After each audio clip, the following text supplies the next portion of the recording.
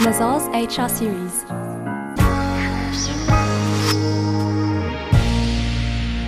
This series has been designed to help you strengthen your skills in most dimensions of the HR function.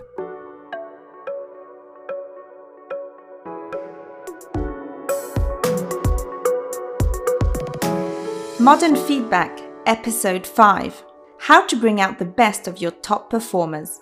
Giving feedback to your top performers does require special care, but do not be tempted to bend the feedback rules for them. Actually, giving feedback to your most talented star can be tough for several reasons. 1. They may not have obvious development needs, and in identifying those needs, you can sometimes feel like you're nitpicking or being over-demanding. 2. They may not be used to hearing constructive feedback, and the risk is to kill their flame of motivation. So how to make the most of your feedback session? Here are 4 key principles to keep in mind. First principle, frequency is key. The higher the performer, the more frequently you should be providing feedback. When it comes to these top performers, you should not wait for failure to occur, but spurred by success is the best moment to start the conversation on their career. After all, your role is to support them in becoming even greater leaders. Second principle, don't dwell on the past. Fuel future performance rather than assessing it in the past. Everyone has some room for improvement in their job or the next, and top performers more than anyone else are committed to self-improvement. The worst feedback you can give is what is called the stamp collection.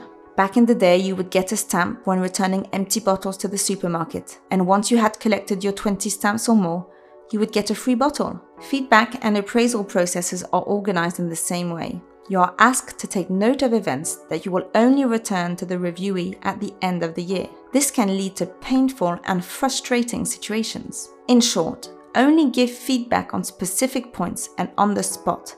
Avoid revisiting the past. It will make everybody's life easier, including yours.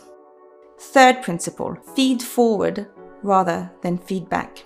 You can't change the past, but there is a way to influence the future. As Marshall Goldsmith would say, there is a fundamental problem with all types of feedback. It focuses on the past, on what has already occurred, not on the infinite variety of opportunities that can happen in the future. As such, feedback can be limited and static, as opposed to expansive and dynamic. Feed forward is based on suggestions for the future that might help someone achieve a positive change in their selected behavior.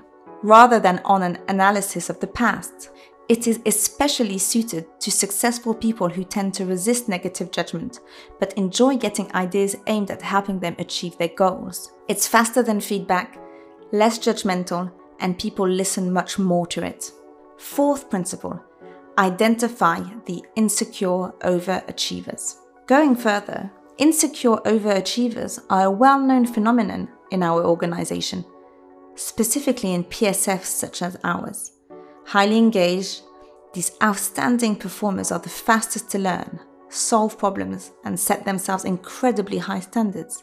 But at the same time, they suffer from anxiety as well as the so-called imposter syndrome, while perception of their own failures and defeat is totally exaggerated. So how to coach these insecure overachievers to bring out the best in them? Be like a sports coach. A. Energize them. Top performers' strengths may often be their weaknesses. They often overestimate the value of hard work as a prerequisite to good results and performance, with a work hard, play hard approach.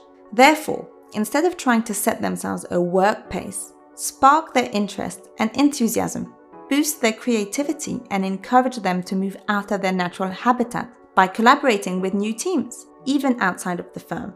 Also, encourage them to make tough decisions without fear of failure, while creating a fun environment to work in. B. Celebrate every success. Don't assume that they already know how well they're doing, and be specific about what they have achieved. Never lose an opportunity to express how much you value them. And C. Empower them. Ask about their goals and aspirations. For instance, what matters most to you? And help them overcome potential obstacles, which is not the same as negative feedback. You can even wrap up by asking, how can I continue to support your high performance? when leaving the meeting, they need to walk taller. Again, these people want feedback on the go so that they can continue to improve. Do not forget, in sports, people don't get feedback once a year. Feedback is given as you progress. And finally, don't hesitate to ask feedback yourself on how you are doing, even as a manager.